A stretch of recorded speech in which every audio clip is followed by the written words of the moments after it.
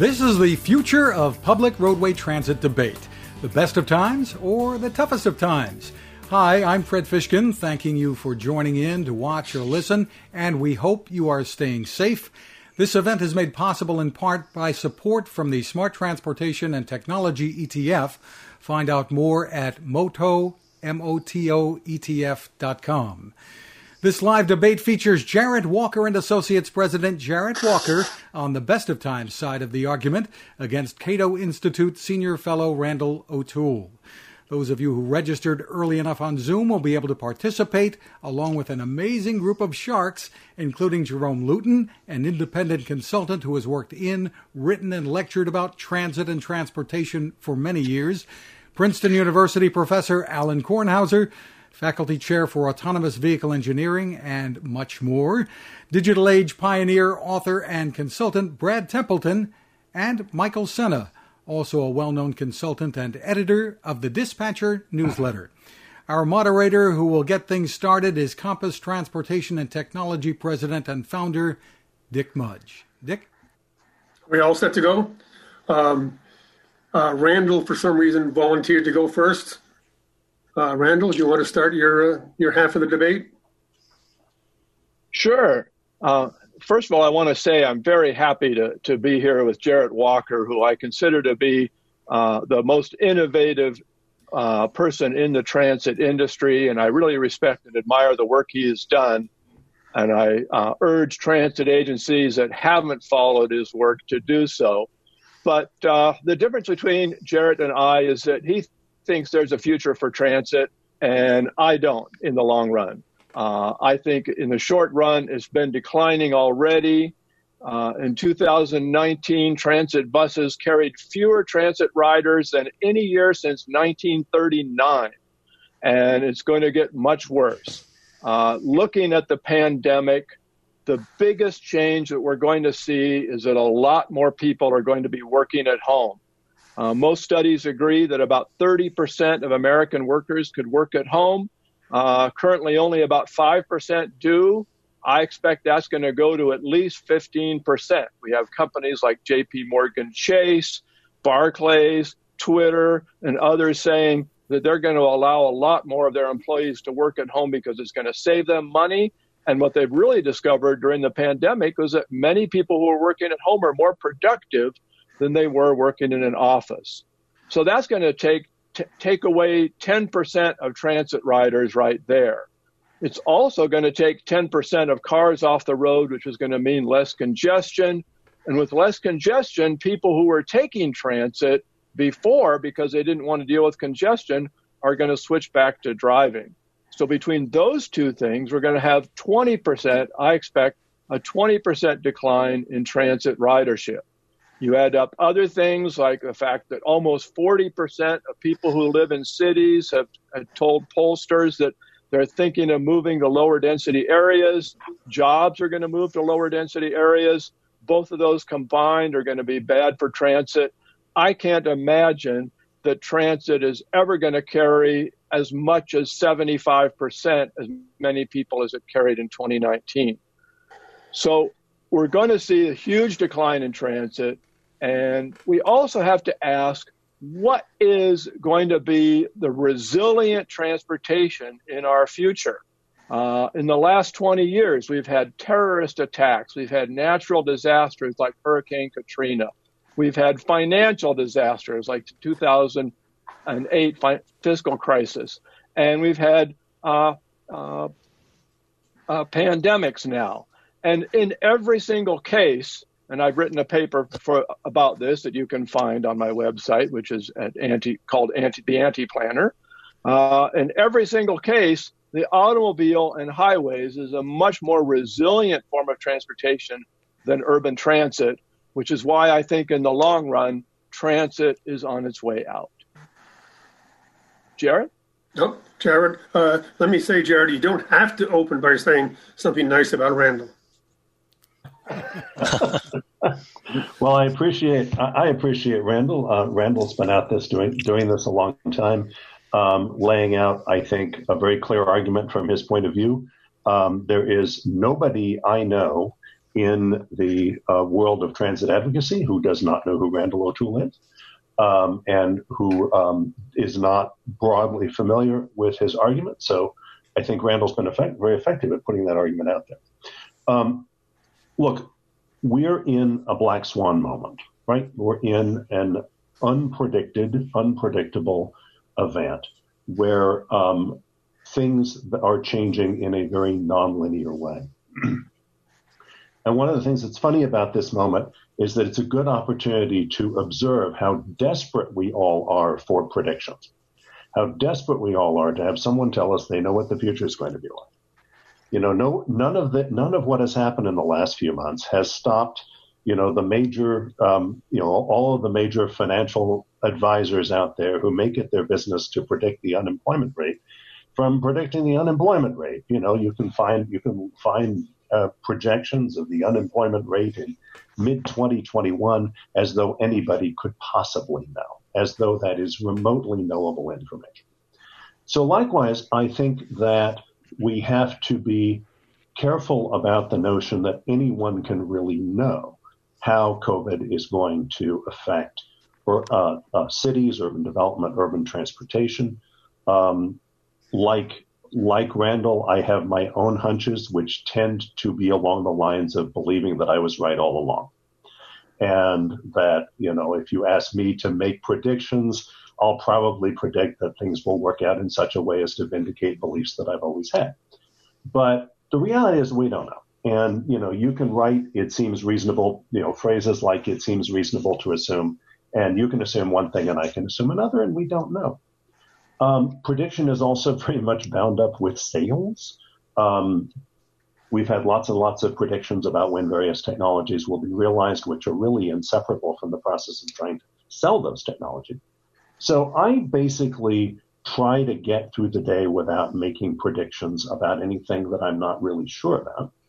And what we're all sure about is the continued reality of mathematical and physical facts.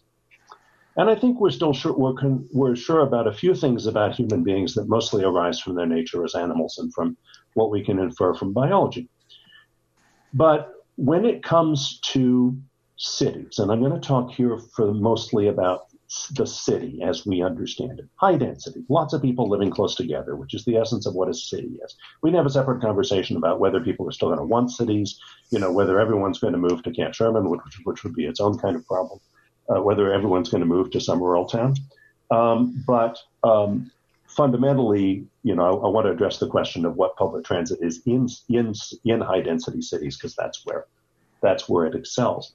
The definition of a city is that there are lots of people in little space, which means that there is not much space per person, which means that just as we teach children to share their toys, we need to learn to share space. And if we simply seize space from other people based on, the power of our vehicle to make them get out of the way, we're fundamentally taking space away from other people, taking opportunity away from other people. That's why, just mathematically, when we think about the dense city, all of the solutions that are equitable involve not taking more than your fair share of space. And there are two ways we can do that in transportation. One is by using a vehicle that's not much bigger than your body. That's micromobility. Bicycles, scooters, whatever else gets invented in that space. And the other is a vehicle that carries lots of people and that operates in a path that lots of people find useful. And that's what high ridership public transit is. It's also worth noting that in high density cities, it's not just a matter of sharing space for transportation. Because so many people live in apartments, they need public space to do everything that a suburban person would do in their backyard. So it's also important. So also competing for space in cities is the need for public space, the need for space to live in, not just space to move through. So fundamentally, then, we come back to this question of ridership. Randall has laid out some ridership statistics. And the question is really, how do those matter and do those matter? If public transit were a business and were engaged in a competition with other businesses, then obviously its ridership would matter enormously. That's how we would measure how it's succeeding. And many journalists unconsciously evaluate it that way, as though that's what we're trying to do. But right now, obviously, ridership is clearly not the reason we're running public transit systems. We're running public transit so that essential workers can get to work so that civilization doesn't collapse. It's never been a particularly good indicator because, for example, there are many reasons why public transit might want to lose ridership to certain other modes. For example, it's probably a good thing for our cities if relatively short trips under about 2 miles shift increasingly over to micromobility that allows transit to specialize on the longer trip that micromobility can't touch. That's good. It's not just about rider. But finally, I work with transit agencies every day, and I've been working with transit agencies for 25 years and talking to their governing boards. And their governing boards don't tell the staff to do what we would do to maximize ridership. They tell the staff to implement a lot of other values besides that. And so that's why, in the end, for me, this is a conversation about values. This is a conversation about what our goals are for our community and how we achieve those goals. And there are things transit does to achieve those goals that we are not measuring when we just measure how many people are riding. Thank you. Very good. Randall, do you want to respond? Or? Sure. I really feel like Jarrett is singing my song because I wrote a paper a few weeks ago called Transportation Policy in an Age of Black Swans. I agree we can't predict the future, and my prediction of a 25% decline in transit ridership is actually going beyond what I would normally do. But what I do think is that we know enough about the future being totally uncertain, as Jarrett says, that we should not engage in any mega projects, whether highways or transit. Instead, we should talk about micro projects. We should talk about innovation. And I think the best way to innovate is to let the private sector innovate. Right now, we spend over $50 billion a year subsidizing transit, and this year it's going to be about double, and we're not really getting much out of it. The problem is that transit has an ancient business model.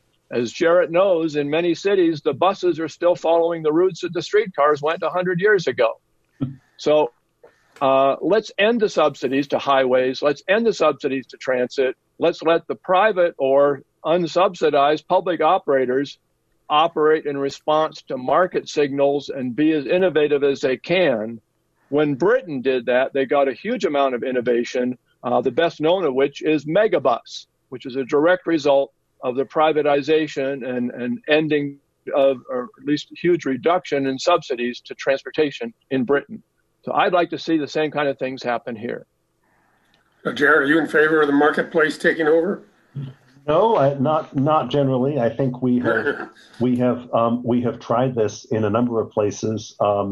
And Toronto, for example, proposed to give over a fine piece of waterfront to the private sector to create a dream community, and it ended up not working. It didn't work politically, which is to say that what the private sector was going to do might have been profitable, but was not consistent with the city's values. And that's why it comes back to values. The private sector is good at making money. It is good at optimizing for making money. It is not good at delivering on civic values, which emerge out of civic conversations in the process that we call politics. And in big cities in particular, but I think in all communities to some degree, people's idea about what they want their community to be is fundamental to how we should develop.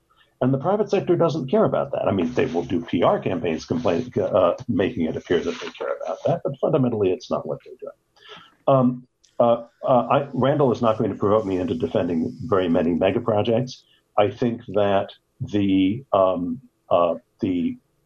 free market utopia that he describes, where all subsidies are stripped away from all modes and all modes bear the true cost of their impact, is one that I believe would be an absolute urbanist paradise where transit would excel, because cars in particular have so many massive impacts that are not accounted for in the way we think about the cost of highway projects. That's an eternal debate.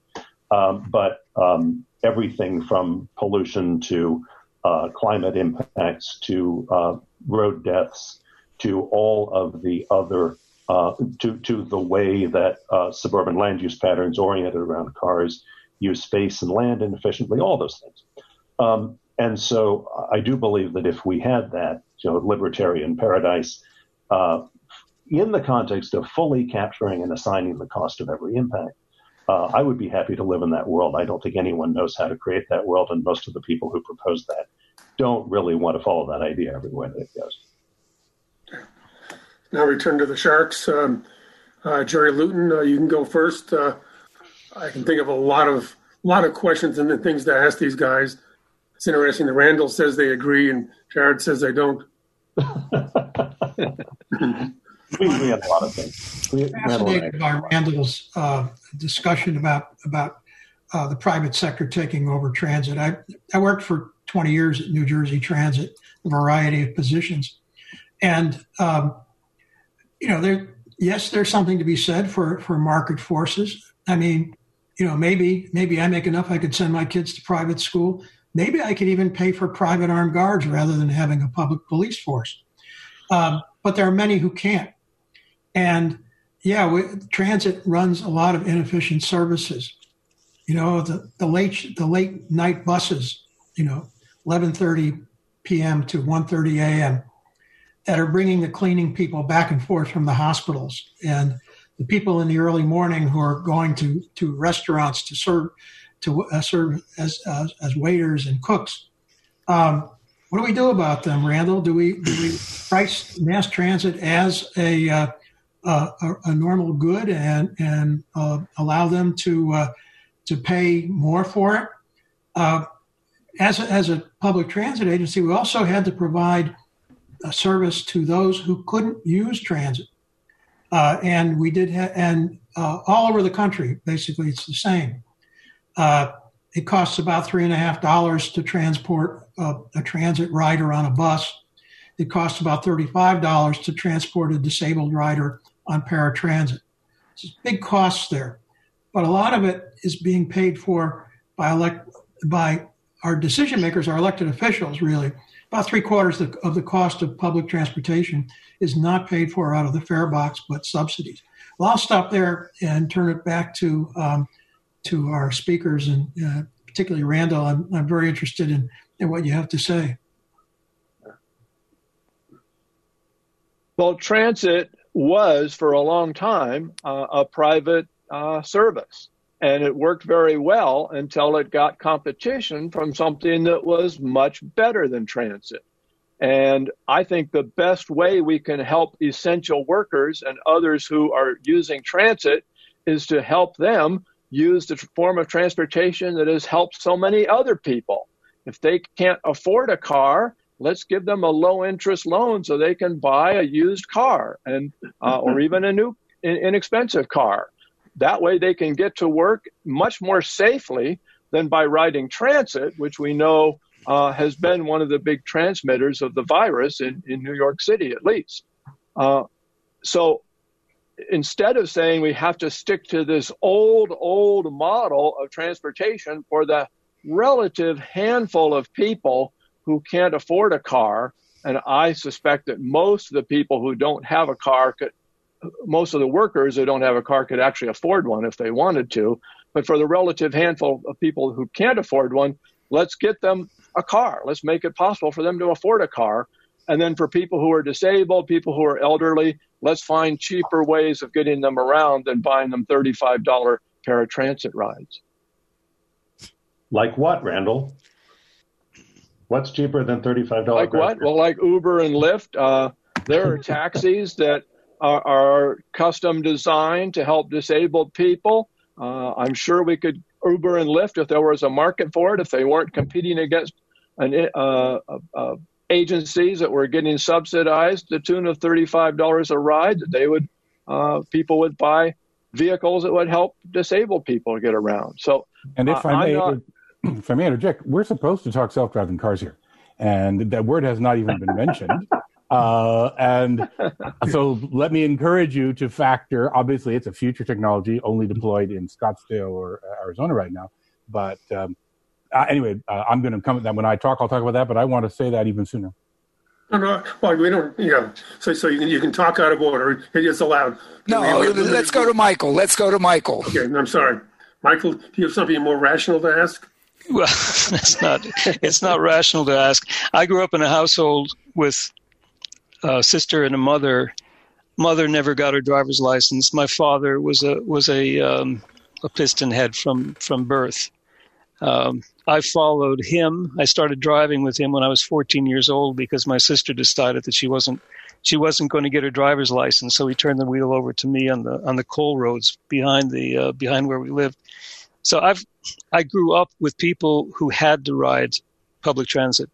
I had to ride public transit as well. Before I got my driver's license, I was working in a lumber yard. I needed to get to the lumber yard. I mean, most of us who have lived in cities, I grew up in the middle of a relatively large city, 140,000 people at the time. It had a public transit system that worked. It's 80,000 people now. The transit system still works. And people like my mother, God bless, rest her soul, she's not alive, but if she were, she'd still be riding on the buses. My sister rides on the buses, but I'm a car guy. But then something happened. I got a consulting assignment with a company that I used to work for and used to live very close to. And for the last 3 years, I've been taking high-speed train, Sweden's high-speed train, 500 kilometers every 2 weeks, back and forth. And while I'm there for 3 or 4 days, every morning I get up, I ride the bus. When I'm finished, I ride the bus home. I've been using transit in a way that most people who live in a city use public transport. And most of the people that I'm working with, if they live in the city, they either bicycle to work or they take the bus or the tram. Gothenburg is the city I'm talking about. So I'm on both sides of this issue. I mean, I've grown up. The first thing I wanted to do was to get a car, and I've owned a car and driven a car and worked for car companies since I was 16 years old. But I've also seen the benefits of public transit. I rode the buses when they were driven by or run by private companies. I saw what happened in the 60s when the private companies decided they couldn't run these anymore. We had no bus transport and bus transit in the city for almost 2 years. It was then taken over by the public agencies, and that's when the whole public transit system began. So I'm a believer, but on the other hand, I also see the benefits of the private car. But not everyone can drive. Not everyone can have a license. Not everyone has the possibility of having a car. It's not even a financial thing. They can't drive. We have lots of people who would like to work, who need to be in places where they need to get, but they don't have access to a car. And public transport, buses primarily in most cases, but also trams and subways, fulfill a very important need. Unfortunately, they're not, as they are designed today, they're not very efficient. They're too big. They don't get to all of the streets, primarily because they're too big. And most of the people who need to take public transit have a difficult time actually getting to the bus stops in order for them to take it. So we have an opportunity here. If we really look at the evidence of what's happened during this period of time, when in Stockholm, for example, bus ridership, transit ridership in general, across the entire country is down by almost 70%. Car traffic, people driving cars, in the Stockholm region is down between 15 and 25%. The number of people who have to work, the people who are working in the hospitals, people who are working in the grade schools, there are a number of the police, the fire, the ambulances, those people have to get to work. They're about 50% of the population. The rest of the people, and it's not 50% who are working from home. A lot of the companies like Volvo, Scania, they've laid off all their workers. So it's about 30% of the people who are able to work at home, like all of the people that I'm working with, and the rest of them are laid off. So we have an opportunity here to see exactly what's happened. Unfortunately, we're making projections. We're making a lot of guesses. We need to do some really hard studies to identify what it is that actually is happening and how we can use that information to design a better transit system. Go ahead, Jared. Thank you, Michael. Talking about forecast. I want to go back to something that Randall said earlier. Talking about low interest loans for cars, but the idea that, most workers probably could afford a car. I feel like I need to speak up for the people who work in social services, the people who are engaged with low income and marginal populations who would have just completely blown a top when they had heard that. We may very well be heading into the second Great Depression. We're certainly heading into an economic crisis that is going to have a disproportionately devastating impact on lower income people who are less able to adapt to the situation and are most likely to lose their jobs. Under those circumstances, I think, although I'm reluctant to make predictions, the notion that there is any feasible way to get a car into the hands of most low-income people is, I think, crazy. Also, agreeing with Michael, there are numerous excellent reasons not to drive a car. One of them being a self-awareness that you're not a particularly safe driver.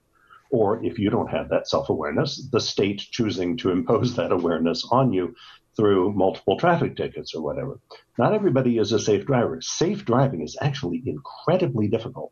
And most people aren't very good at it. That's, of course, I don't need to tell Brad that. That's why we have one of the major arguments for driverless cars. And I think finally, of course, if you want to associate danger with public transport, which is the case right now during this period when we're dealing with the virus, you can do that. I'm really focused on what happens after the virus, after we have the vaccine, what happens to our cities then. And at that point, it will still be the case, at least until the driverless car revolution, that cars are incredibly dangerous to their passengers and to people around them because they are driven by mostly semi-competent amateurs who are dealing with all of their own emotions as they drive them. And many of us are understandably want to opt out from that and don't appreciate being told that that's what everyone should have to deal with. Well, I have a difficult time with the argument saying that the people who invented cars aren't smart enough to drive them.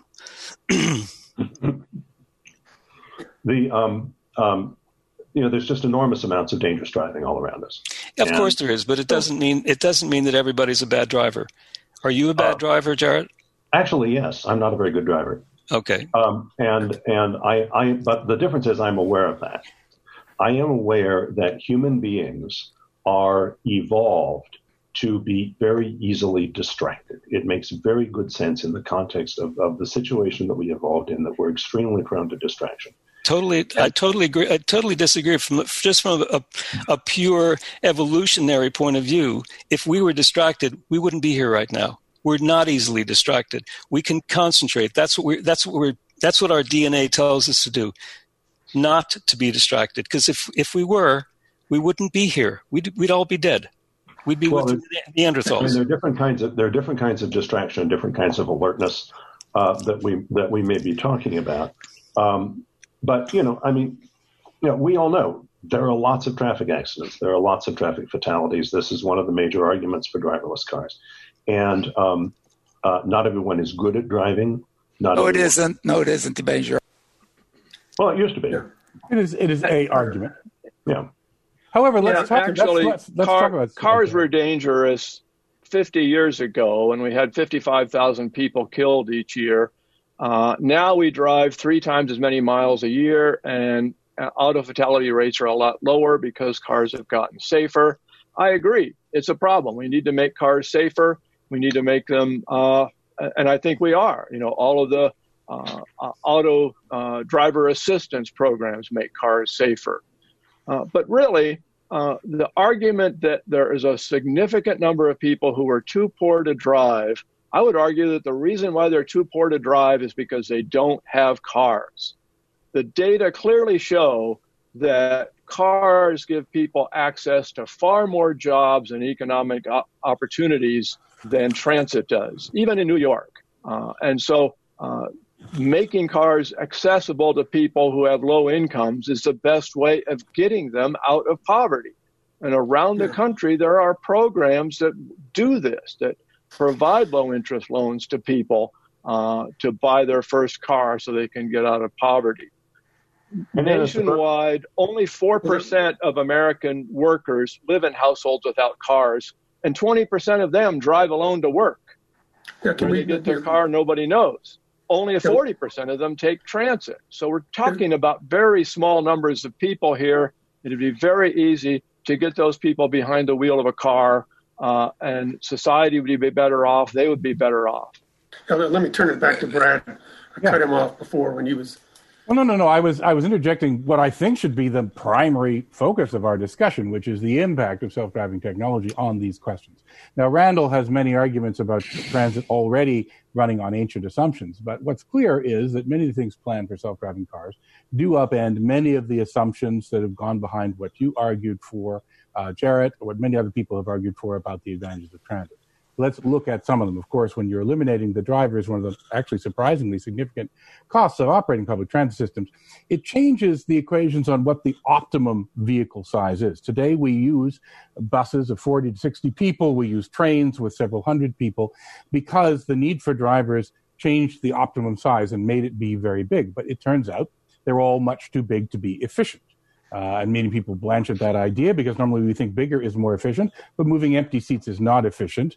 Moving full seats is the only thing that's efficient. My calculations suggest that right efficiency number at rush hour is more in the range of 10 to 15 people per vehicle, not 40 to 300 people per vehicle. And that outside of rush hour, that best optimum number may be a vehicle with 1 to 2 seats. And that's very different from the assumptions of public transit. Now, the particular thing about a 1 to 2 seat vehicle is that this is actually a very inexpensive vehicle to make. If you look at Google's Firefly, their third prototype, which had no dashboard, no pedals, no steering wheel, what many people don't realize is when you take all those things out of a car, you make the car vastly cheaper than cars today. You have expensive sensors today spinning on the roof, but those sensors are all going to price less than $1,000 very soon. There's a lot of people working to make that happen. So the actual vehicle costs significantly less than a current car. Operating a current car today costs about 40 to 50 cents per mile, the total cost of ownership, not counting parking, plus the subsidies of the roads. Everyone always wants to mention there's the subsidies of the roads. But the cost of the owner is about that price. And that's the all-in price of all the oil companies and insurance companies and maintenance companies and buying the car and depreciating it. So anyway, we could go on to that for a long time, but the prediction is we're talking about transportation that's significantly cheaper, not just than today's car transportation, but then the bus transportation. The unsubsidized cost of a bus ride is not 30 cents a mile anywhere. It's significantly less. So we talk about something that's cheaper. We talk about something that's more energy efficient. My electric car uses less energy per person mile than any transit system in the United States. It's about on par with the New York MTA and better than all the other systems. So if you like grouping people in large vehicles, it's because you hate the earth. You want to destroy, you want more emissions, you want more pollution. That's what you're going for if you think we should use these giant vehicles. That's what changes. The convenience and quality is so much better. Ask anybody, would you rather have one bus every hour on your street, or would you rather have a van every 10 minutes? Of course they want the van every 10 minutes. Many more people would ride that service. It would fill more seats. And even though vans are less efficient than buses one-on-one, the overall system would be significantly less efficient. So almost all the goals that we have public transit for, low cost, getting access to people to get anywhere to anywhere, quality rides, all the things that we want are actually met better by robotic vehicles of smaller size. The only one that's not met better is the goal that Jared talked about what do our cities feel like? How crowded are our roads? How much the full streets that are difficult to cross in the day are that less pleasant than streets that you could walk across? And I agree that's an issue. But I think that's our remaining issue because I think the other problems have been solved. And so we can actually design, if we get rid of the 20th century assumptions that we've been doing all this on, we can actually design ways to meet all the real goals we have, the social goals as well as the economic goals, the personal comfort goals, the safety goals. We can meet all those goals vastly better with this technology. And I don't see public transit planners and designers even debating this question with me. They may want to say, well, you say it's the right size is 10. I'd love to debate whether the right size is 10, but the assumption that it's 60 is crazy. Brad. Hey, I want to jump in here. Can I jump in here? I've been, my goodness, it's been a half hour and I haven't said anything. Oh my goodness, people must be saying what the hell is going on. Well, I mean, I want to go far. Okay. I want to go farther than Brad. The optimum size vehicle is probably 6 passengers. And if you look at the 1.2 billion trips that used to take place on a typical day before COVID-19, 6 passenger vehicles just did fine and dandy everywhere except Manhattan. And how many more Manhattans does anybody want? Probably after COVID-19, none. They might not even want Manhattans. And all this stuff about cities and so on, that's not where the people travel. That's not where they go. They don't go downtown. They go around town. They go around Minneapolis. They go around Portland. They go a whole host of other places. And even if they go downtown, 6 passenger vehicles are fine. And if, in fact, we do get driverless vehicles where, in fact, it can be real transit. What is transit? It's mobility provided by a service provider. That's what it is. It's mobility provided by a service provider. Now, some people think it's somebody that gets subsidized a gazillion dollars by somebody and so on and runs big buses and big trains. No, it's mobility provided as a service, as opposed to us providing our mobility for ourselves. There are really only 2 types. There's the stuff we provide for ourselves when we go out and buy a car and we do it ourselves, or there's a mobility that's provided by somebody else that makes that service available. And the real opportunity, people have said driverless is supposedly for safety. Absolutely not. Safe driving cars are for safety, as Randall actually pointed out. You put the technology in there around the person and you don't allow him to get him or herself between a rock and a hard place. And that does the safety piece. The whole driverless, the whole reason to do it is to be able to provide mobility efficiently in competition with the kind of mobility that we provide for ourselves.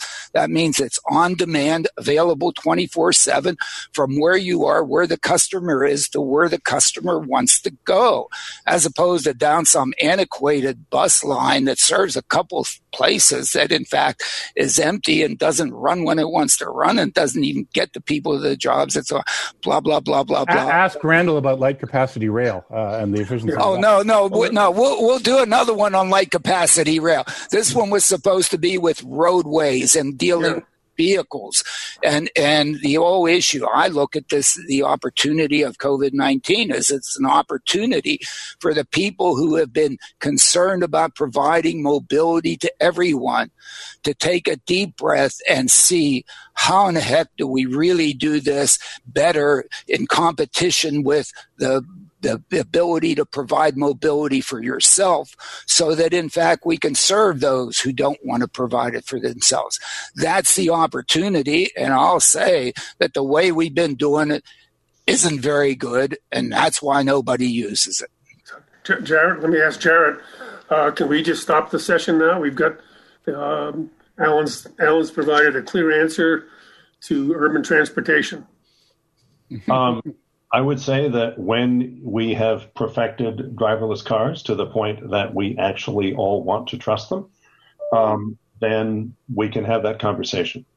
I was astonished that Brad said that we transit planners are not talking about driverless cars. We are being absolutely bombarded by pitches about driverless cars. I'm being asked about driverless cars in every presentation I do.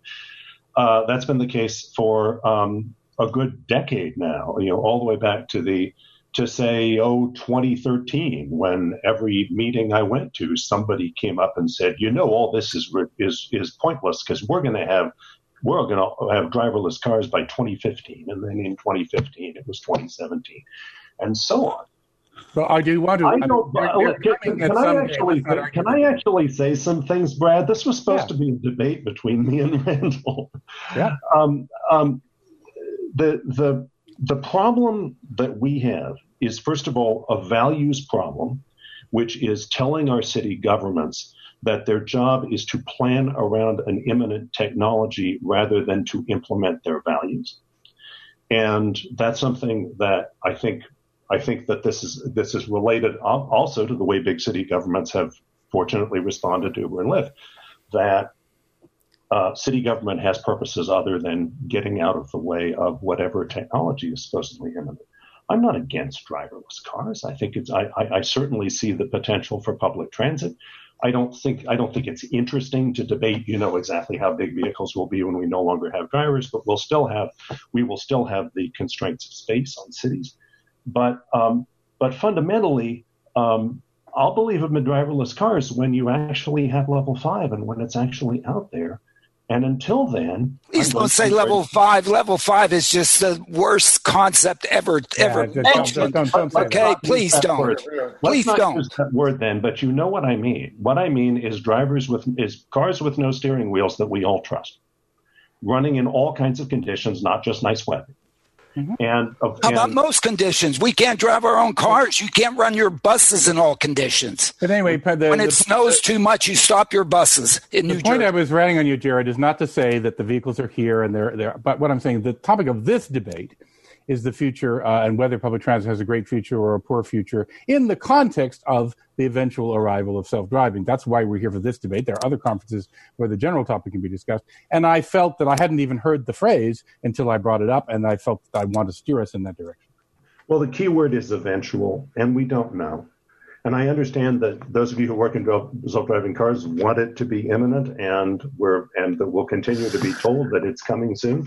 But I don't know that it's coming soon. Another concern I have about driverless cars is the way that what I guess I'm not supposed to call level 4, the idea that we can make driverless cars easier if we simplify their problems by redesigning streets around them. No, that's something that is absolutely radioactive idea. Nobody said that. Yeah, nobody has said that. Nobody has asked the public sector for anything except for maybe paint, so that we can all drive well. That's all anybody has ever asked for. The serious people, in fact, I call it the first law. You don't change the infrastructure. You got to drive in the world you're given. You can't change the world for you. Yeah. Randall, do you have a couple of comments on this? In a minute, we have to go to questions from the audience. I've been talking about how driverless cars are going to replace mass transit since 2010. Not as soon as Brad, and maybe not as soon as Alan, but a lot sooner than most people. I had an article in the Wall Street Journal about that subject in March 2010. And I see it as inevitable. But what I see today is I'm not even sure public transit is going to survive until we get driverless cars, because the pandemic is going to drive away their passengers. The people who are working at home are going to drive away passengers from mass transit. And we're going to end up, to keep mass transit, we're going to end up paying subsidies that are so enormous for buses that are running around empty that people are just going to say, let's stop doing it. And that's what I'm saying now. Let's stop doing it now. Let's let private operators, we've had private companies like Chariot and Bridge attempt to compete against public transit and couldn't do it because they're competing against such heavily subsidized public operators. But if we end the subsidies, we'll see private operators where transit is necessary, where transit will be used by people. What we won't see is transit buses coming to places like Camp Sherman, Oregon. But with the current model, I have a bus that comes 4 miles from my house. Why? Nobody takes it. It's empty. But the agency that wants to do it wants to get a bigger tax subsidy so they can run buses to my house. Why? Once we start subsidizing it, there's no stopping it. There's no line drawn in the sand that says this is what we're going to not subsidize. We're only going to subsidize here. We need to end that mentality and get back to serving the people who want it. And I think a private, non-subsidized transit system will provide that service where we want it until maybe we won't want it anymore after driverless cars. Who knows? Maybe we'll still want it.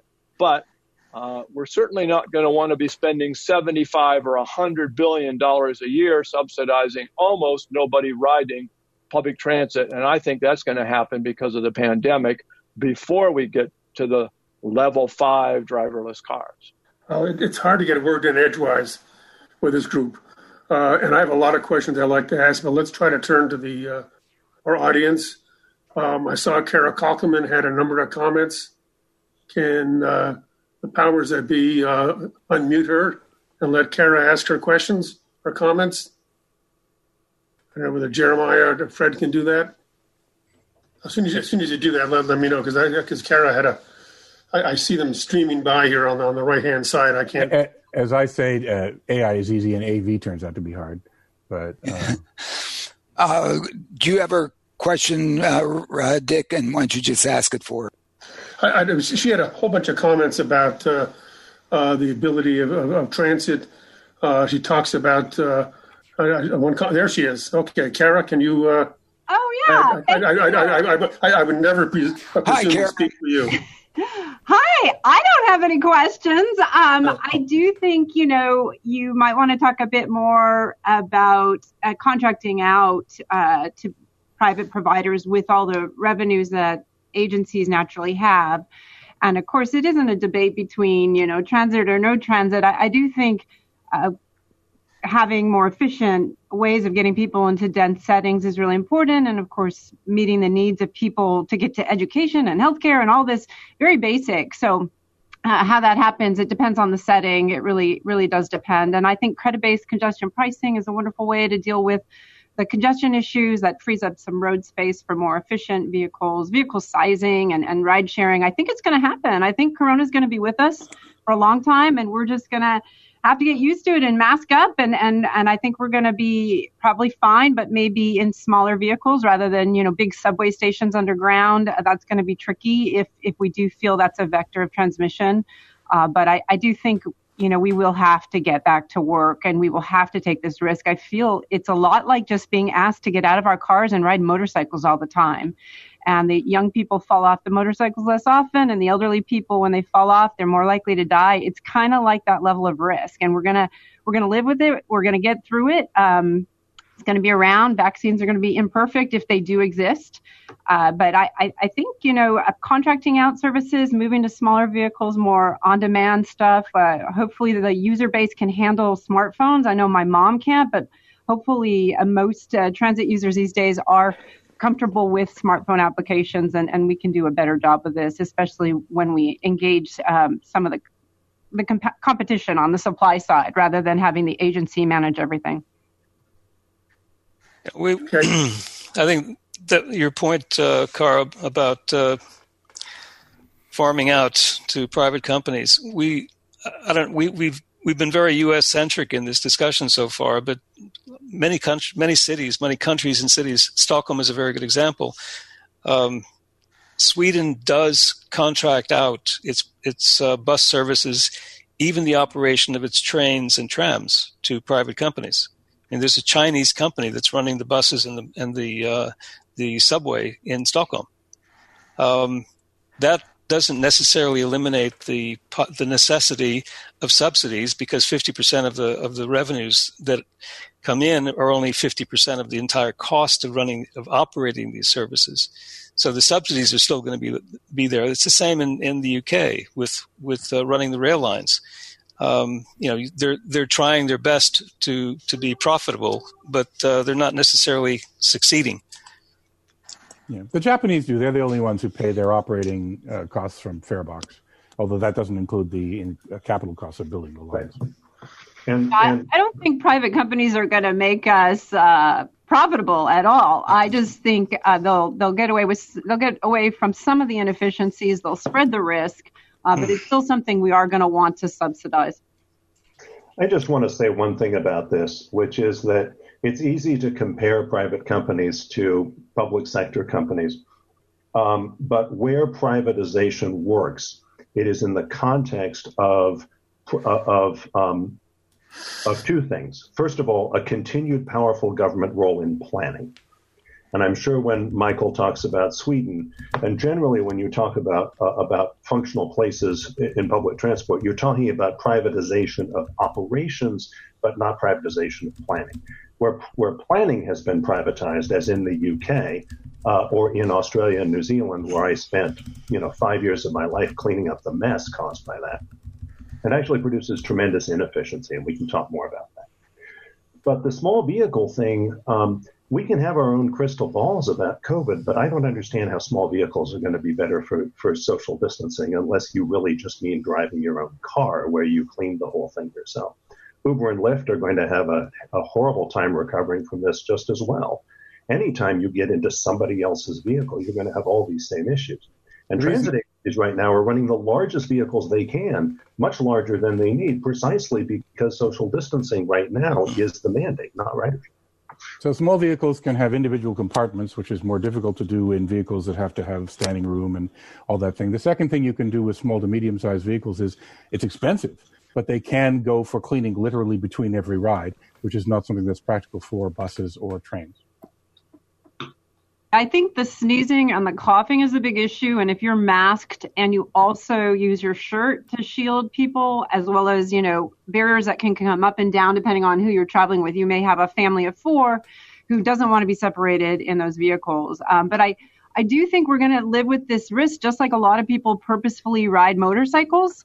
That's kind of the level of risk we're being asked to live with as we move forward. And I think we're going to get used to that. I think humans are going to adapt to that. Otherwise, we're really stuck. It seems to me we're going to be, if you really have to do physical distancing in all these vehicles, you're going to need to double or triple the capacity of the transit system to handle it. And even with all the extra money that's going on out there, I have a hard time seeing the capital that transit needs. I don't think any of us has a crystal ball about COVID that's good enough to actually know what the recovery path is going to be.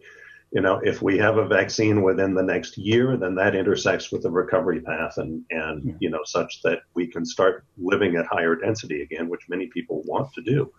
I don't know how you predict that. I would be very surprised if we are still dealing with COVID in the same timeline that we also have ubiquitous driverless cars. I think those are different timelines, Bob. Let me ask Fred or Jeremiah if you can get a hold of Neil Peterson.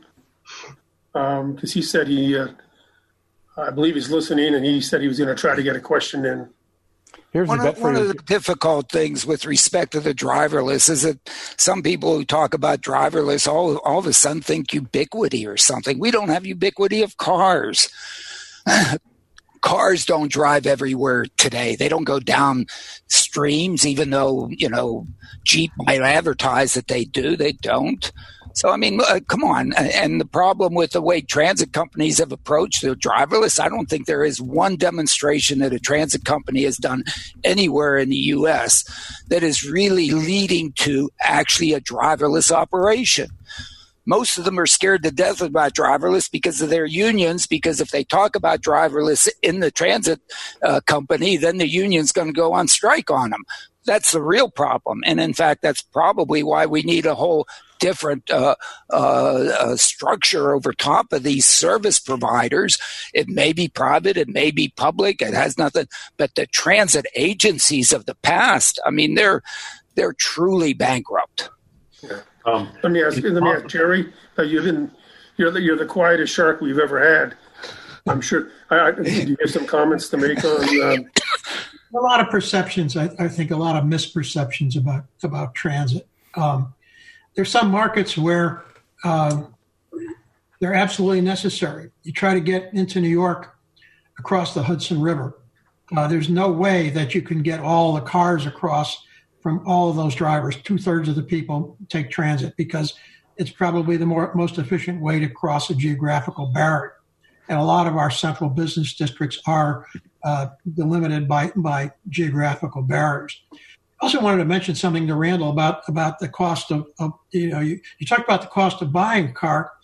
Hell, if you're a food service worker in downtown New York, yeah, you could get a cheap car and drive in, but your parking spot is probably going to cost you more than your mortgage. So there's a lot of other factors there. The other thing is about the unfortunate way that we have to operate. You talk about the bus being half empty or the bus being half full, or just that the bus is too big. And that's one of the problems. You can't buy a tailored fleet. So you size it for the peak demand because that's when you're likely to piss off the most customers. So you have to do that. And unless you're out there in a transit system riding it in the peak of the peak, you don't necessarily understand what that looks like.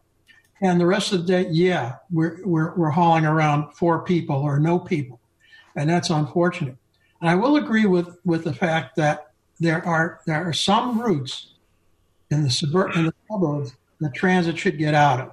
And we would be better off actually subsidizing Uber and Lyft rides for people if they need to get to destinations on those routes.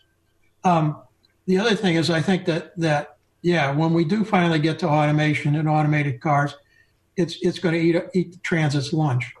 I don't think there's any way around that. You start to get the operating costs down of a Uber or Lyft, and it's going to equal what it costs to transport somebody on transit. I think transit can take advantage of automation.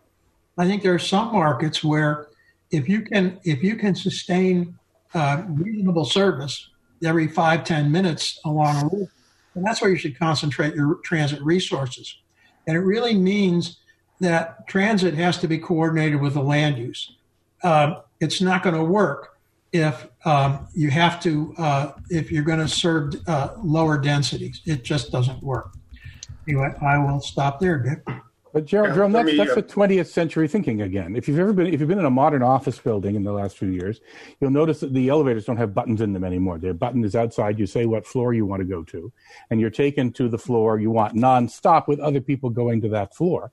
And that turns out to vastly increase the efficiency of the elevator systems. It's allowed buildings to get taller because you can send more people through them. Instead of stopping every 3 minutes, which is or having things every 3 minutes and stopping for everybody all the time, point-to-point service where people are grouped together based on the natural synergies of their trips, the way that Uber Pool wants to do, is on the way to trying to do. That's a much better future than the future you described. It's just, Jarrett, you told me that, yes, every transit planner has been yelled at about self-driving cars for the last 10 years, and I know they have been one of the people yelling at them. What bothers me is, you get it, but I think a lot of people do not get it. They say, where are you going to park the cars? Well, these cars don't have to park, right? There's a lot of other things that the assumptions that are put in the way people talk that they're just not really seeing where we can go. No, Brad, that's not the problem. The problem is that we are being told to plan the future around a technology that is not here yet. Yeah. And I understand. I've studied the history of invention, and inventors and boosters always need to create a sense of inevitability about technology. And because I know that you need to do that, I know to discount that in proportion to how much you need to do that. I don't think we know when we're going to have driverless cars that are at a point that we can trust it to do everything we need to do, everything that a bus can do, in terms of all the weathers that a bus can operate in, all of the situations that encounter. And a bus is, relatively speaking, a simple problem compared to when you start talking about demand responsive, a service that could potentially go into every alley. One of the things I think we know, don't we, Brad, is that getting from 0 to 99% reliability is about the same amount of effort as getting from 99 to 99.9. No, it's much less. It's much harder to get from 99 to 100. But we're seeing it clearly. There were great demos of driverless cars many years ago. The problem is just all of the cases that they have to deal with in order to be as reliable, in order to be functional in all the situations that we need a vehicle to be functional. That's why I don't object to driverless cars. I object to being told to plan the future around driverless cars because I don't think we know that. I'll tell you why we say Jarrett, to do that. Jarrett, I think you're already planning transit for driverless cars. My advocacy when I say driverless cars are coming is to say, let's plan our bus systems, which are low cost and are easy to cancel if driverless cars show up. Let's not plan expensive rail systems that are going to take 30 years to pay off, and maybe nobody's going to ride them for 20 years because we're going to have driverless cars after 2030. You're doing the right kind of work. That I don't have any problem with that. You're saying what I said. However, I do have a problem when somebody says we should spend billions of dollars subsidizing transit because that's the way we've always done it. Kara talked about contracting. I think that's a great idea. The problem with contracting is that there's enormous incentives in the transit industry against contracting. We need to fix those incentives so that we can make transit efficient. Let me break in. We're at 1 hour. Some people maybe have to leave then. We will come back. Fred, do you want to have a couple of closing comments, and then we'll come back and continue the debate? Yeah, certainly a lot more to go, and we'll be here for probably another half an hour or so for people who can hang in. But this has been the future of public road transit, the best of times or the toughest of times. We hope you've enjoyed it, a lively discussion. We'll be back with more in about 4 weeks and welcome your thoughts about topics and participants. You can find us at zoom-tank.com and at smartdrivingcar.com. Don't forget the Automated Vehicles Symposium is still slated for the end of July in San Diego. The info is at automatedvehiclessymposium.org. Thank you for taking part, and we hope you stay healthy and safe. And again, for those of you who would like, you're welcome to stay online to continue the discussion. Dick? All right, I guess we're back again. I don't think we solved anything in the debate. Jared was almost doing one of my jokes because I always tell people when they show me a plan for 2030 or any later date, I say, well, I don't need to read your plan, but I'm going to tell you something about it. It's wrong. All right. Because nobody can plan for 2030 with the knowledge of 2020, including planning about self-driving cars or planning about trains or planning about bus systems. And so this is a lesson we've learned in the software industry, the world I come from, where, everything gets twice as good every 2 years. It's like a world that no one's ever seen. And the solution we found was to make our infrastructure as simple as possible and delay our decisions as much as possible by putting more of our decisions into virtual things and software. That's the only solution that we found to work in the tech industry, which is why instead of smart cities, you have stupid cities and smart vehicles. The internet is actually based on the design from the early 1980s. That same design is running Zoom for us today because none of the intelligence to do this was put in the internet. It was all put into the endpoints, the phones, the web servers, the laptops. This is the philosophy the whole world has to adopt as computers take over. And so I say the same thing. Now, I tell you, as Randall will probably agree, that rails have this wonderful thing. They can carry trains or trains or trains or trains. But bare concrete can carry pedestrians, scooters, cars, trucks, buses, things that haven't been invented yet. So you make your plans as simple as possible. You make as much of your infrastructure as virtual as possible, and then make decisions later at the time that you can make them if you do it in the virtual and software space where it isn't a 10-year to 20-year process to try and change things. So there is advice you can give to transportation planners, even in an uncertain world. Oh, I don't think any of that is controversial, Brad. And in case you haven't noticed, I'm not the person to defend most mega projects. Yeah. In fact, I would call out, I encourage everyone to read the work of Charles Marohn, Marohn. He has a new book out, Strong Towns. And he is, and I think this is relevant to the conversation with Randall too, he really is laying out the argument about why a great deal of the infrastructure that we have already built is unsustainable because we can't possibly afford to maintain it all. And he says at one point in his book, just stop building infrastructure. I don't agree with him about that. I think there are a few pieces of infrastructure that are really needed, mostly in very, very dense cities where we have significant bottlenecks. But I think that in general, the issue the disagreement that we have, Brad, is not about it's not really about what driverless cars are like eventually or how things work eventually. The issue we have is about how the imminence of driverless cars has affected has been a pressure on city planning that I've found to be very unhelpful and counterproductive, because it has tended to mean that we don't solve the problems we have now with the technologies we have now. I appreciate that. Yeah, when I look at the planning that I've seen being done at state and local governments, I haven't seen any locality that has changed a major investment because of autonomous vehicles.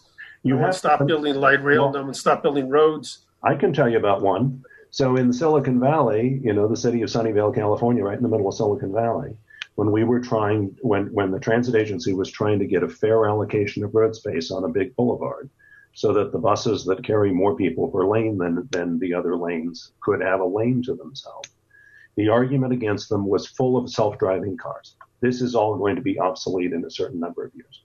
And so a decision was made today, which affects people's ability to get to work today based on a hypothetical technology that isn't available yet. It happens all the time.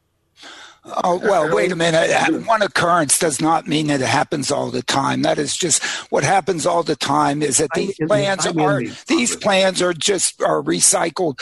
I mean, look, the transportation planning process is supposed to take 30 years into the future. And what have all these metropolitan transportation organizations done? They've just taken their plans and republish them.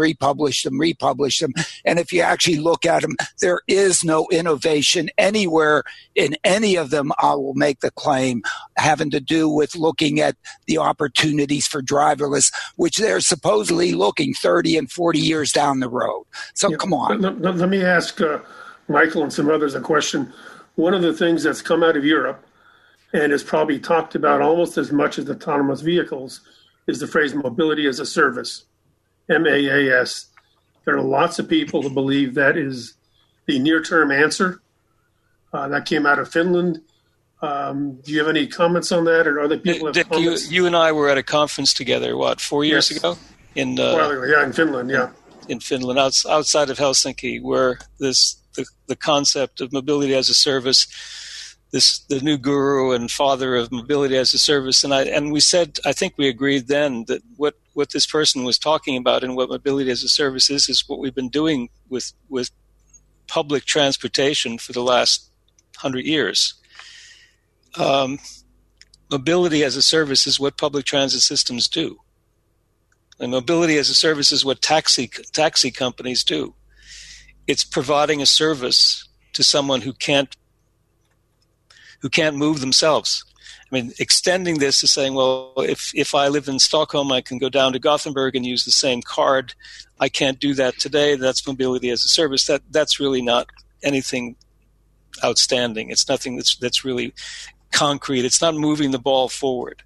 So I think the discussions that we've been having about how to improve public transportation is much more effective than putting a name like mobility as a service and saying, well, we'll solve all this by simply getting people to use mobile apps and to pay for however they want to move, whenever they want to move. I mean, I think that's how is less important in this case than what.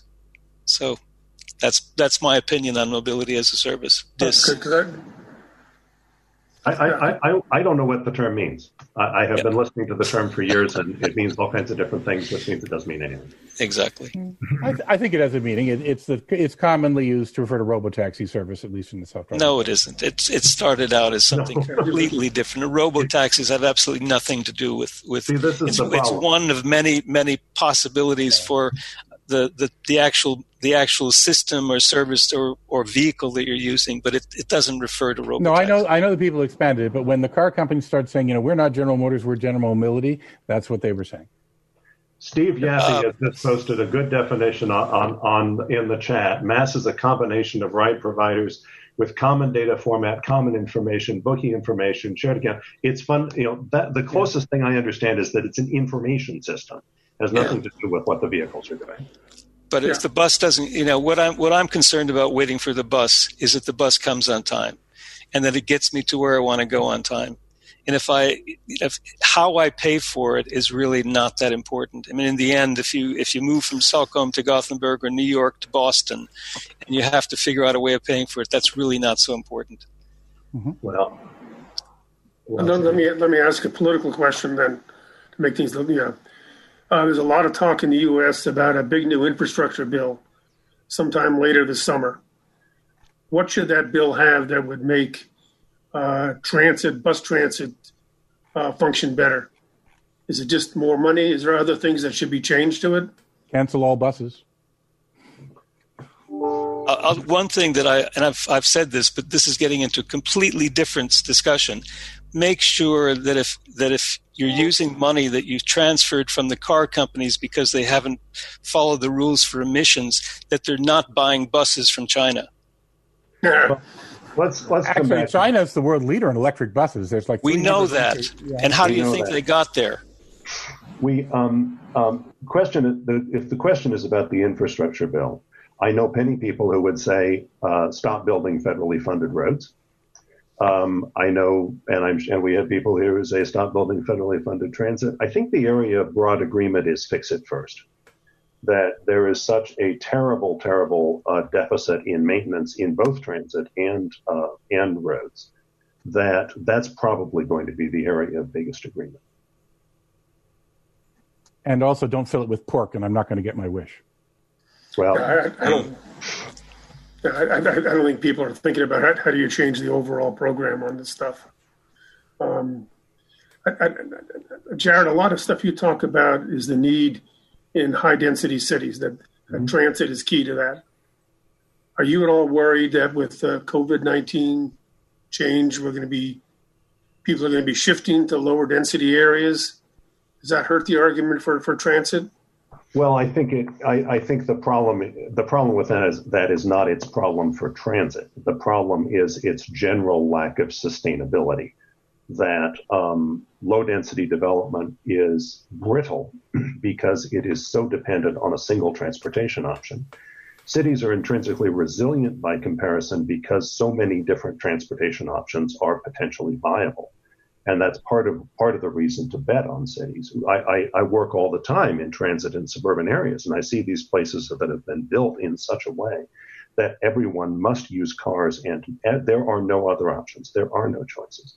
So I think the fact that in cities there are choices will continue to be an attraction to them. But also, I think cities are going to continue to be the place where public transit is absolutely existential. And if you look at how big city governments think about transit, you'll see that. They understand what's an existential threat. And they see transit as existentially essential. So I think in short, I mean, yes, maybe there will be some movement out of cities. I don't think it will go very far. And if it does, if we do see a vast new pressure for vast amounts of urban sprawl, that's going to have a whole other sort of set of impacts that will make its impact on transit look fairly minor. I mean, Randall showed lots of data, has shown data before and talked about transit losing market share. Mm-hmm. How is that? Isn't that sort of implies that in big cities, transit is not doing as well as we might have hoped. Ridership goes up and down all the time. Right now, it's down for a really obvious reason. Transit agencies are actually anti-marketing themselves. You go on a transit agency website and they're telling you not to ride the bus if you can avoid it. Obviously, ridership has always gone up and down for all kinds of external reasons. Gas prices and the cost of driving is a big one that's been historically low recently. But it goes down and it goes up. And the point is resilience. The point is the presence of opportunities for people. And that's why transit can't be evaluated solely on ridership grounds, because that's not what it's trying to do much of the time. It's trying to be there as an option it's trying to be there as an option. It's trying to make sure that there are viable alternatives. I want to go back to one other thing. Is it a viable alternative? I mean, it is compared to the mobility that we each have because we have cars. It is such a poor mobility option for those folks. And really, it does it so inefficiently. I mean, why doesn't it take that and say, my goodness, why don't we take a look and see if there are opportunities here to do substantially better? Look, as a consulting expert, and I am a practitioner, which is a lot different from being a scholar in terms of the sort of nature of the experience. But I have an obligation to not just project my own tastes and my own preferences onto the conversation. I have. This is not taste and preference. This is fundamentals. This is fundamentals on frequencies. This is fundamentals on speed. This is fundamentals on affordability. This isn't like close preferences. Sure it is. Come on, no, it isn't. I have different preferences, and I also live in a different place where lots of people have different preferences to the one you're describing. So finally, just mark your preferences as your own preferences. Mark your preferences to not have mobility, to say I have to wait for an hour for a bus, and it only comes so when and so far, and it only takes me to a couple of places. I live in a city where the buses come every 10 to 15 minutes, so I don't have that problem. I live in a city Going where? Living where? In a city where lots of things are within walking distance, where it's relatively easy. Who lives there? What percentage of the population of Portland live there? Huh? What percentage? 5? A majority of the city 5? of Portland is in No, the not 50%. 50% of the people in Portland do not live with that kind of service. Come on. Those numbers are just... I actually know my city. We'll have to take this offline and look at some statistics, but I do absolutely. And I have. Okay. Alan, I know Portland, and only 8% of Portland area residents commute to work by transit. And Jarrett keeps talking about low-income people. What Portland has done and many other cities have done is they've recognized that low-income people aren't riding transit anymore. If your income is below $35,000 a year, you're significantly less likely to commute to work by transit in 2019 than you were in 2010. Instead, transit's growth market has been high-income people. The fastest growing market for transit has been people earning over $75,000 a year. And that's what Portland has been catering to. It's been catering to people living in high-income areas and work commuting to high-income areas. And it's still a very small percentage. It's only 8% of commuters in the Portland area. I think it's great, Jarrett, that you live in a place where you can ride transit and you can walk to a coffee shop and stuff like that. You might be happy with that. Most people don't want that. And we don't need to spend billions, tens of billions of dollars a year subsidizing the handful that do, because mostly they're high-income people. But Randall, you've just contradicted your other point, which is about people wanting to move out and live at lower density. In Portland, as in a lot of successful cities around this country, money has chosen proximity. Money has chosen the inner city. It's exactly the opposite of what it was when you and I were children. We have a problem with low-income access to transit, which is spatial. We have pushed low-income people out into inner ring suburbia, where the built environment is more hostile to them, the built environment is more hostile to transit, and they're doing what makes sense in that situation, which is in many cases experiencing very, very serious hardship. Portland, we're really scrambling to get service out into the inner ring suburbs, and it's very difficult because they were built around cars, and now they're full of people who can't afford cars. But this whole notion that we know what people want, we know what money wants. The inner city of Portland is expensive because the high cost of living in the inner city is the market screaming at us to build more places like that. That's how capitalism works. The high cost means we should be making more of that, more high density places where people can be around these. The high cost of living in the inner city is the market screaming that Portland should get rid of its urban growth boundary and allow more people to sprawl across the countryside. If they did that, we'd have a lot more affordable housing for everybody rather than so-called affordable housing for a handful of people in the inner city. Yeah, so let me point out again, the reason those rich people want to ride the transit, of course, is they don't want to drive. That's the thing that's going to be offered to them by the thing that's supposed to be the subject of our discussion here. This is the big question again. The advantage that transit had, it did offer people the ability not to drive. If your time is worth something to you, that's very important. So it's not surprising that those people have wanted to use that transit system in Portland. It also offers you a shorter time to the things in your life if it gets dedicated right away, but dedicated right away is not something inherent to transit. You could have private dedicated right away and allow vehicles to run inside it as long as they follow the rules. So those things that are the advantages of transit, again, I think they're from the 20th century. Jarrett, what's the use of Lyft and Uber in Portland? What's the growth? I don't have the numbers in my head. It's grown fairly rapidly. A lot of people rely on it. Yeah. I think it's going to be very, very interesting to see what happens to those services. If you look at London's a great case study of what happens. I lived in London in 1972, 73. You could walk down the middle of the street. There were no cars. The only cars that were on the streets were taxis, and then there were lots of buses. And you could take a bus and get someplace, as opposed to the way it is now. When they decided that there was going to be congestion charging in London, that fewer people would be able to drive their cars, it didn't make any difference whatsoever. But what has happened since Uber has come in, 35,000 more cars are driving around inside of London today. The average time it takes to make a journey by your own car or by an Uber has dropped significantly, and of course that affects the buses. I mean, and so what they've done in London is they cut out bus routes because they're just too ineffective. People just can walk faster than they can take the bus. So they're redeploying the buses from the center of London and out to the outskirts of inner London. Well, to be fair, they're also building bus lanes, which is happening. Unfortunately, the bus lanes,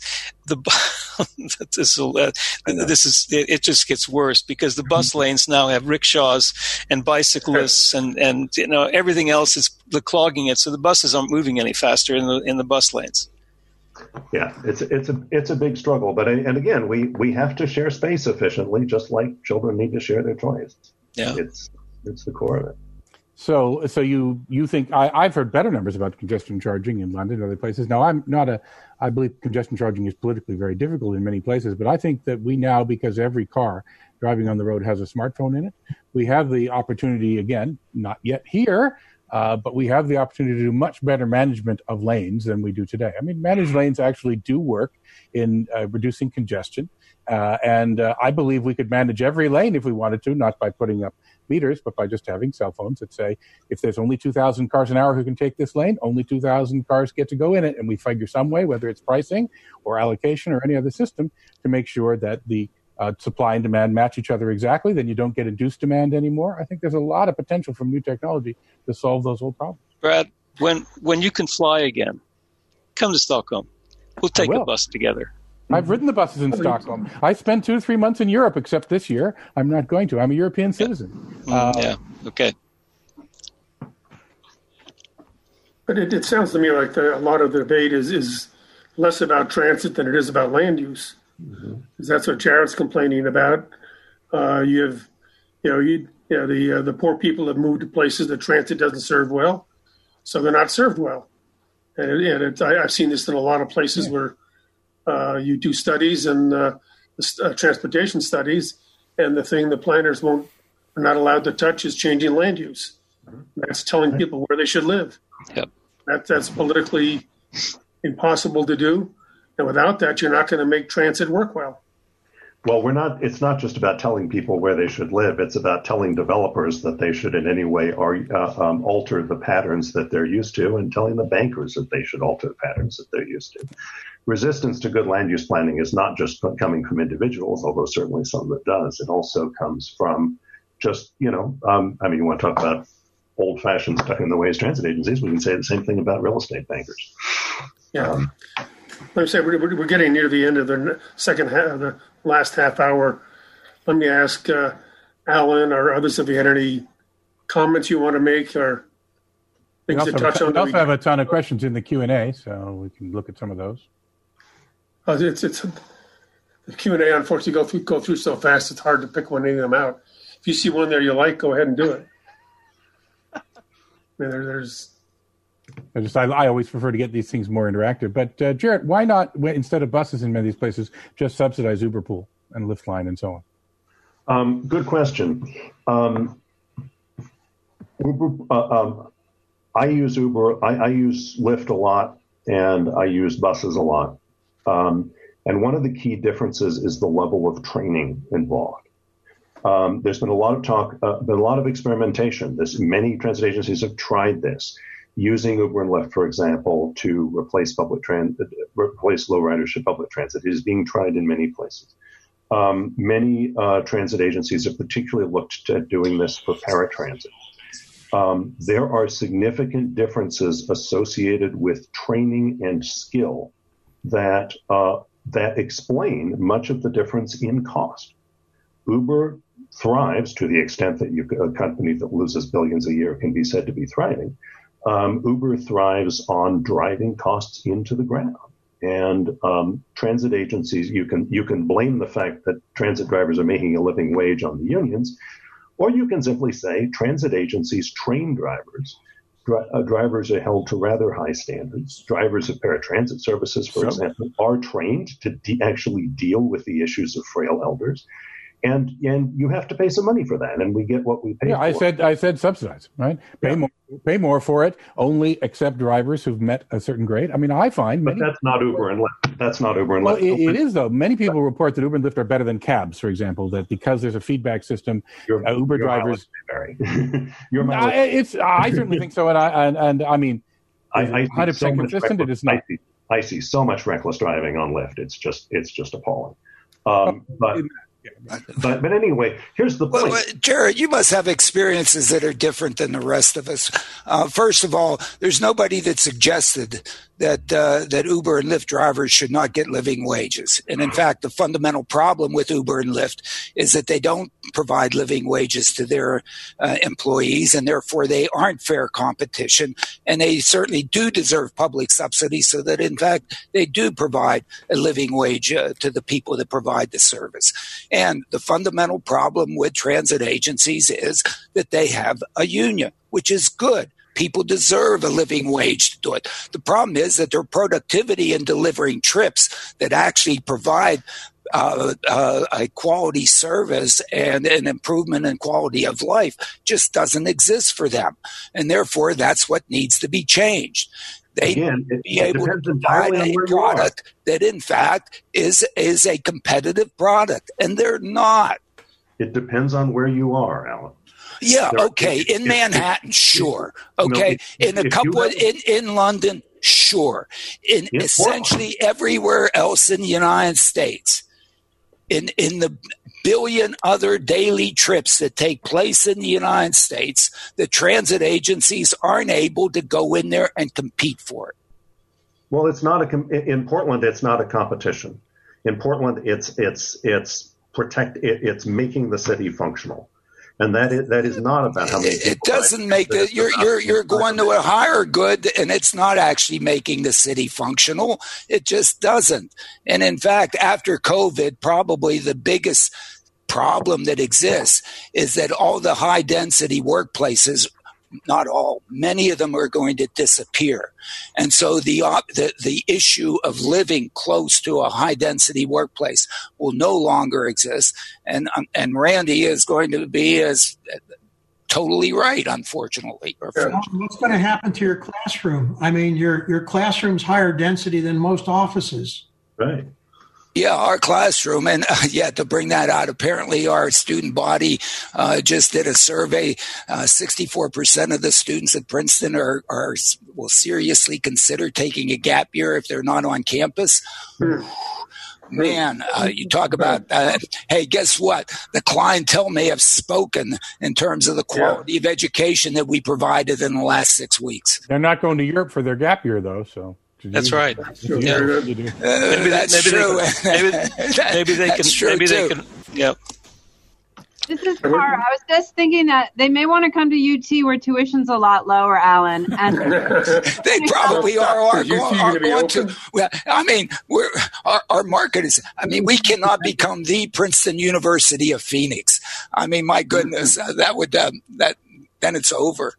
Right. So to avoid or to remain solvent, universities will have on-campus classes. They're going to nix all the super big ones, and they're going to use bigger rooms. So they're going to have to spread out the schedule, I think, to try to get classes into at least triple seating situations and still have remote participation opportunities. So we'll have cameras on our podia, and we may not allow everybody in, so they may rotate in. And then our most senior, our elderly faculty may choose to participate only remotely. So that's still up in the air. It's a good thing that I'm only 39, and therefore I won't be one of those old guys. And can you imagine we're going to spread them out in the classroom, but what do they do every time they get together on every evening and whatever they're in there? Once you say the C word, it takes over the conversation completely. Yeah. And we're getting near the end of the third half hour. Randall, do you have any last minute comments you wanted to make? Or well, not really. I did want to mention, somebody was talking about congestion pricing, and I just wanted to mention that what London has and what New York has is not congestion pricing. It's cordon pricing, which is something completely different. It doesn't work to relieve congestion. It's merely a fundraising tool for things like urban transit. I support congestion pricing. I oppose cordon pricing. Yeah, I think you're right. And any other last-minute comments before we close the door? Again, it's active debate as always. Fred, do you want to give a final? Absolutely, Dick. A good discussion. It's too bad we couldn't get to a lot more of the comments, but there's been an interesting side debate going on for people who are paying attention to the comments. This has been the future of public road transit, the best of times or the toughest of times. We hope you've enjoyed it, and we'll be back, as we said, with more in about 4 weeks. And if you have thoughts about topics and participants, please send them along. You can find us at zoom-tank.com and at smartdrivingcar.com. Don't forget that the Automated Vehicles Symposium still is scheduled to take place the end of July in San Diego.